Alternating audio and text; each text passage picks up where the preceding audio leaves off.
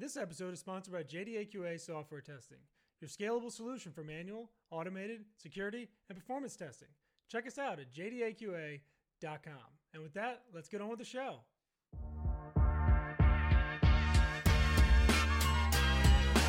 This is The First Customer, hosted by Jay Agnew.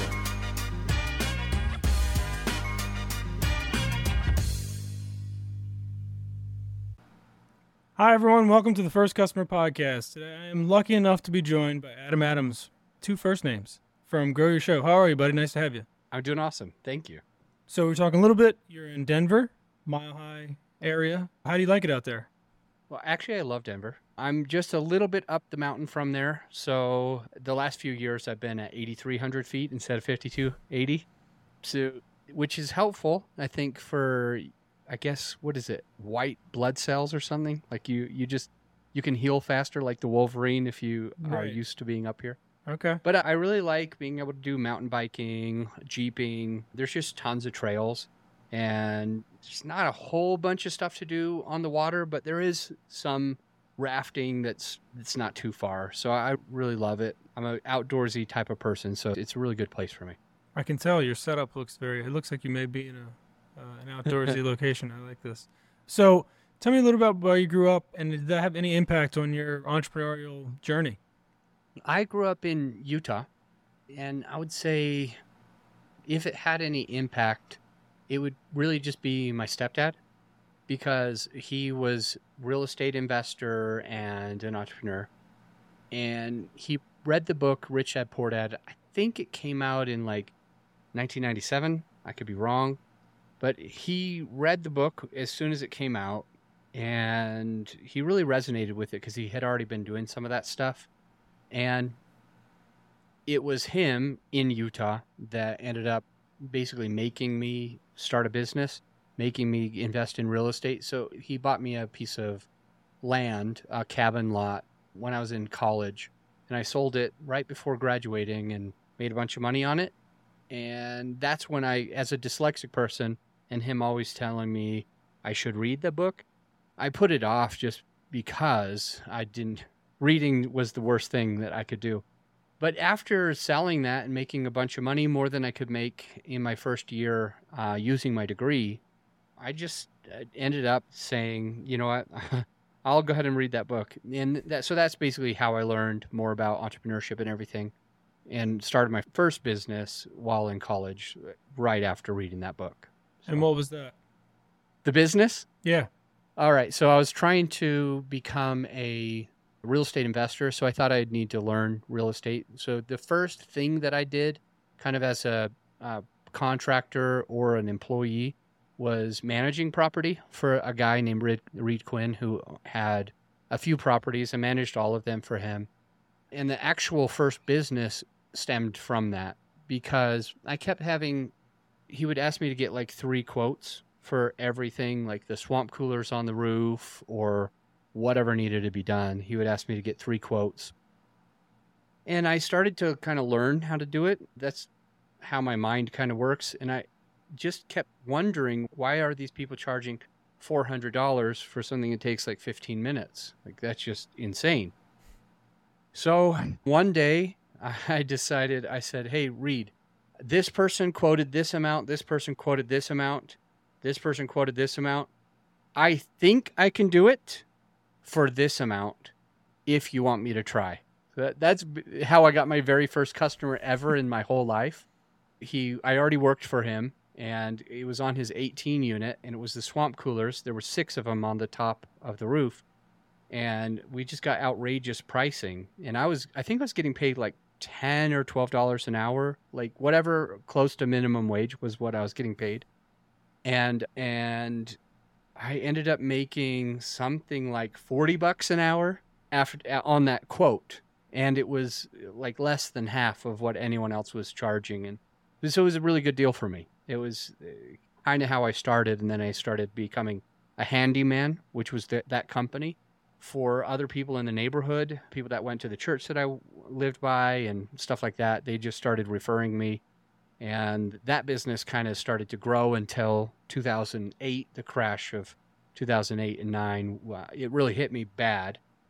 because all the other contractors and handymen, it got so that there was a lot more competition, a lot more people, because they weren't building houses anymore, and they just didn't need the top high level people. And also people they slowed down spending money. They were like, okay, maybe we should put off that renovation. So I went from doing really awesome, I think I was netting 20 grand a month in college, which just felt so surreal. It felt really amazing until that kind of crashed so much that I went from 13 employees to 13 full-time employees to 1 part-time employee. And then I went back to bartending. I started tending bar and managing my company, trying to give just that one person as many hours as I could in 2009 and 10. So what'd you do between now and then? How long before you started to grow your show? I did a couple of things. I've always done real estate investing since 2005, since my dad bought me that property. I've been doing some real estate investing. And I've got a couple of apartment buildings and a couple of small houses as well right now. So I still do that. But what had changed is I went full-time. I did bartending from like 2010-ish, 9-ish, when that happened, until about 2014. And then I started managing projects as an employee for reconstruction. Basically, that's when I moved to Colorado. It's 2015. So I moved in Colorado, and my first thing, I started working for 11 months. I worked for this family member who owned a construction company. And so we would do like multi-million-dollar roofs and stuff like that. And I would just drive to the different projects and make sure people had what they needed and make notes and things like that. And this is actually kind of funny because she said to me one day, my buddy came into town to Colorado from Florida. I lived close to him in Florida, and he's like, hey bro, I've never gone skiing. Can you teach me how to ski or snowboard? I'm going to be in your town, and can you get a day off? So when I started working for that family member, she said that I would probably only have to work 30 hours a week, usually. And sometimes I would have to work, 40 or 50. So I ended up working 72 hours a week for her, 12 hours a day, 6 days a week. Wow. And I asked for Friday off, and I worked 60 hours that week because I worked 12 hours a day for 5 different days. And when I got my check, I got 4/5 of the money that I was supposed to get, because even though I worked 60 hours, even though I worked on a Saturday, she had this random thing where she thought that I needed to only get paid for Monday, Tuesday, Wednesday, and Thursday. And whoever she had to replace me, she had to take my money and give it to them. So I was pissed. So basically, I was doing real estate investing at the time as well. And I just said, I'll just go full-time real estate. So I started just doing tax liens and tax deeds, just buying properties, buying rentals, and ended up started a podcast on real estate in 2016 and started doing coaching and mentoring for real estate investors, hosted conferences, hosted events and things like that. And I had a knack for podcasting. So I helped just a couple of people to learn how to grow their shows, because my show got huge. And so I would just pour into friends for free. I mean, I didn't think of it as a business at the time. Mm-hmm. But in 2019, it was July of 19, I clearly remember, I thought that there was going to be a real estate market crash come in the next few years. I said, probably by 2023, there's going to be a huge crash. And I didn't want to be investing with new properties when I didn't know when that would happen, or even if it would happen, but I figured when. So to answer your question, I was in a mastermind group, and in that group, I told everybody, I don't know if real estate's sustainable right now. I feel, because I was in the crash of 2008. I owned property back then too. Yeah. And so I was like, I feel like it's not sustainable. Something might happen. I don't want to be caught with my pants down. And so I was like, what else do you think I could do? What else would I focus on? And literally everybody in that said, you can't imagine how many people in this mastermind have you helped with their podcasts. We think that's your knack. You obviously have a passion for it, and so you should do that. So it was July of 2019, and when I first launched the company, and my first step, which goes along with your podcast, was how do I get clients? I'm doing something completely different. Right. So I reached out to a real estate friend who is my perfect avatar. I believe if we have a podcast, we should have one person that we've worked with or know of that should be our perfect avatar. So I reached out to him first. His name's Corey Peterson. And my first step was just to let him know that I am going to start editing and doing post-production for podcasters, and just basically said, let me know if you want to see what we do and how much it costs. And so Corey was like, I'm all in. I don't care what it costs. I'll pay you.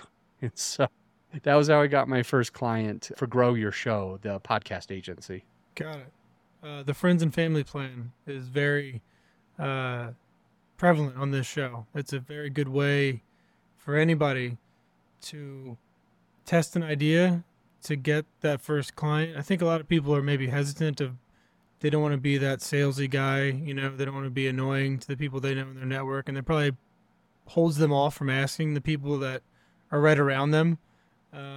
But those may be your first customers. Like you said, that may be the guy who says, absolutely, sure, I'd love to do that. So what is podcast marketing to you? Like, what good do podcasts do for somebody who runs a business that's not in podcasting, that's just a regular business? What does that do for those businesses, you think? In 2023, when there's, plenty of podcasts out there, what good is it to start one today? Well, I think there's two ways to answer the question. Because podcast marketing, the first thing that I thought of is how to grow a show. Mm-hmm. That's the first thing that I thought of. But it sounds like you're really talking about how to grow a business through podcasting. And so I think of it as the top of the funnel. It's a place where you can stay in front of your perfect avatar. And a good analogy would be the squeaky wheel gets the grease. The open mouths get fed. So if you're finding a way to stay in front of your person, your perfect avatar, I know that you're going to be more likely to actually turn that relationship into customer relationship where they hire you. And so with like my podcast and your podcast, we're constantly adding value to the right person. We're constantly adding value to the person that we could work with. And that person comes and consumes the content. And sure, a good amount of them never will call. They'll just consume the content, and we'll hope that they at least do something with it, but they won't call, either because they don't have the money, or because they don't have the time, or because they're not really truly interested in the thing, or for some weird reason they don't believe in that person. They don't believe in me yet. Yeah. So it just becomes a way to stay in front of people. And one of my favorite ways to talk about a thought leadership platform, like a book or a podcast or a YouTube channel or something, one of the best ways for me to explain it is that it helps other people talk about you when you're not in the room. So, and by saying good things, they're talking behind your back, but in a good way. Right. And what that is they share the content. They have you ever heard of? And some of the people that do this best are Grant Cardone and Gary Vaynerchuk. There's a lot more, but I think for the most part, your listener probably has heard of one of those two guys. Mm-hmm.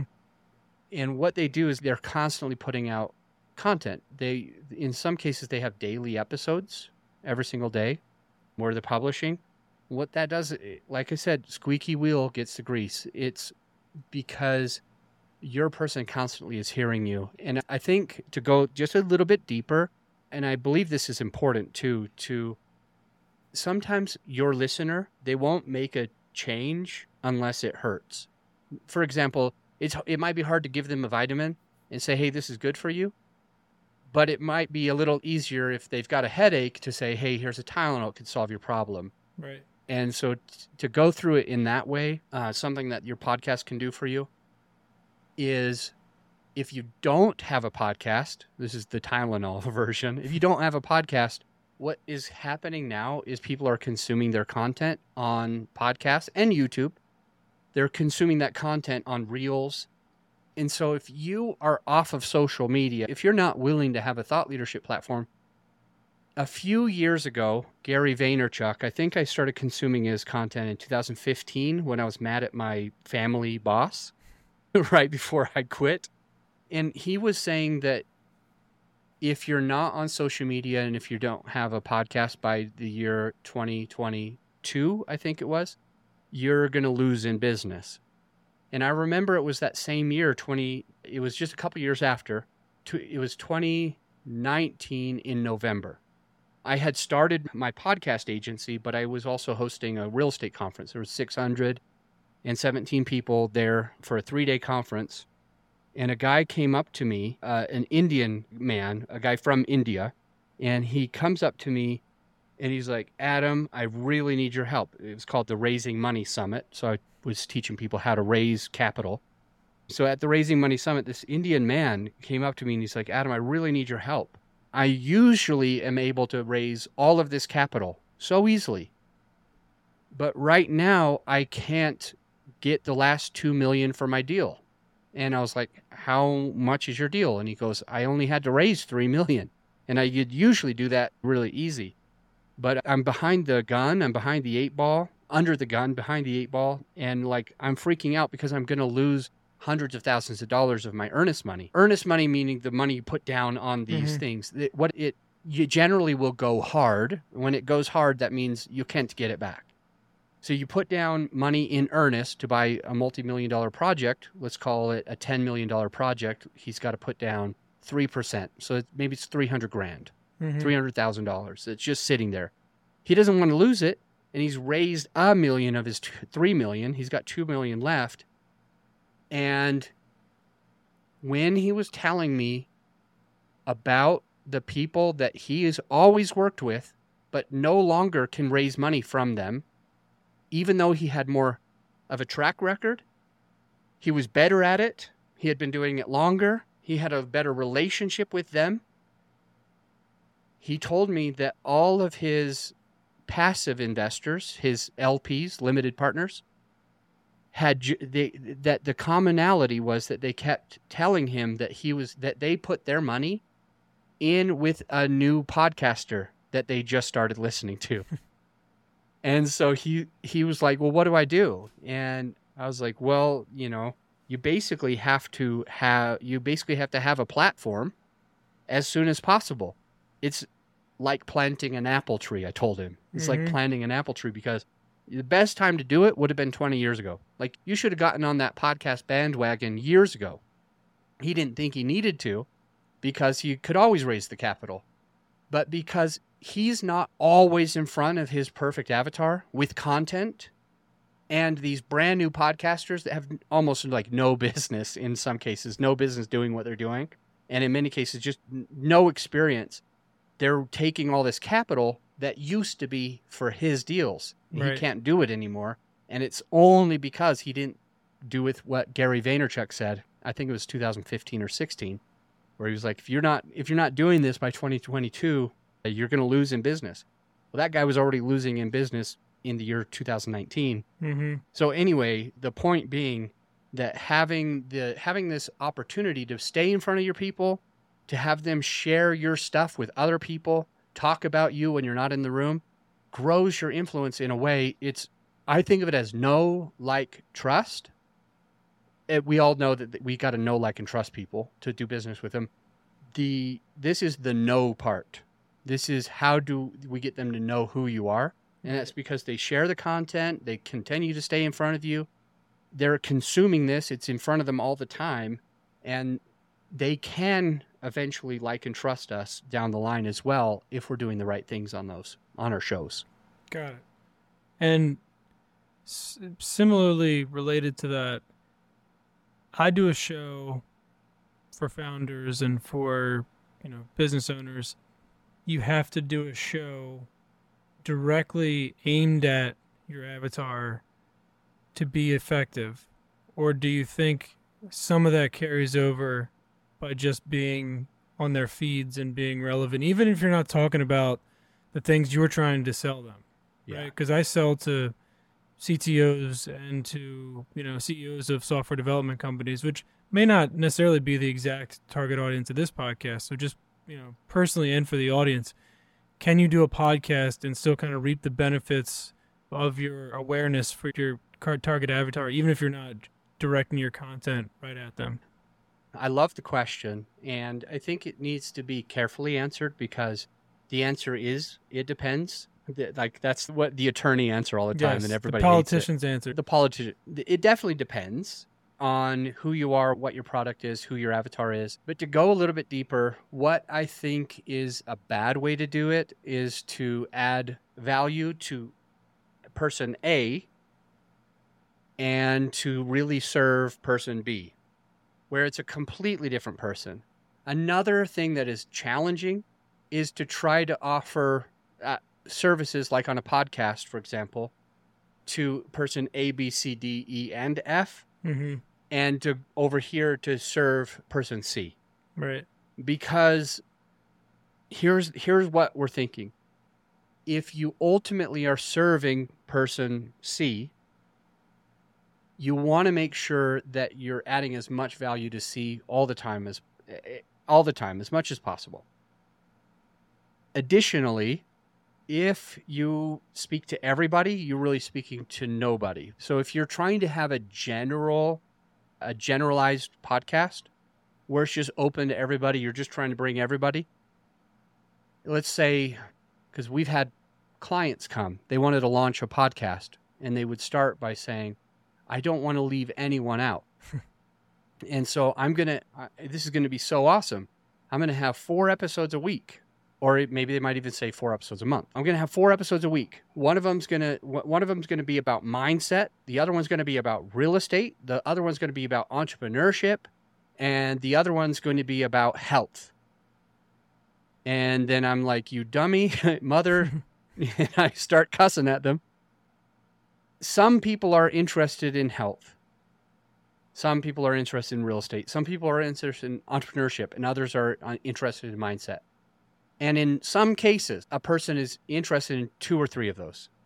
But in very much smaller case, is somebody going to want to go for each of those things? Right. If they're in real estate, they're coming to you because they want you to be the expert at real estate, not the expert at mindset and health, entrepreneurship. And so you get people that don't care about health, not all of them, but you get some people that don't care about health that want that one thing from you. You get some people that don't care about mindset, but they still want that thing from you. So when we try to wrap it all up, I really think it's going to be most beneficial if your perfect avatar is the same person on your podcast and your business. I think it's going to work a lot better. But to go with what you were saying, can it work? I think that's the true question. Can it work if I'm doing it a little bit differently? I think that the answer is yes. And I recall I had a free meeting. We would meet every Thursday for lunch. And so I'd have it was called a meetup group. And one day I decided that I wanted to start a mastermind. Now, none of those people had ever talked about masterminds with me. I had been in a mastermind. I may have mentioned it a couple of times that I was in one. But there was a day that I said, I want to launch one, and let me see. I'm probably going to have 60 people at lunch this week, and I'll mention it to them, and hopefully I can get 10 to 15 of them to be founding members of this mastermind group. And what ended up happening is I oversold the mastermind group because I wanted to have 24 people and I sold 32. So a little more than half the group. And the 2 things that I think had happened. One is everybody in that room knew, like, and trusted me because they were around me for a long time. Number 2, I had been giving them free stuff for so long, and this beta launch of the mastermind was was in a way their way to feel that law of reciprocity where they could also give back, where they're like, he's done so much for me. This is a drop in the bucket. I think I wanted to charge $3,500, but I said for the first 12 people, it will be $895. I think was the price, $795 or $895. And before I knew it, 32 people had all joined. It was way more than I even wanted, but it happened so freaking fast that I wasn't able to count. I wasn't like, I just said, hey, this is open to 12 of you right now. And I thought to myself, I'm probably got more than 12. Right. And yeah, we just sold way more. And I guess the point is to go back with what you said, is it is absolutely possible to sell something to somebody that you hadn't really talked about, as long as they know, like, and trust you. But if you can niche it down to the one topic and you can try to focus on that, and that is also your best avatar, your best perfect client for your business that you serve on your podcast, I think it'll work better. Love it. Great story and great point. I love that. Let's switch gears. I have a mystery question I ask every episode. Non-business related, since you've done a lot of things business related and had a lot of success. What's one thing that you would do on Earth if you knew you couldn't fail?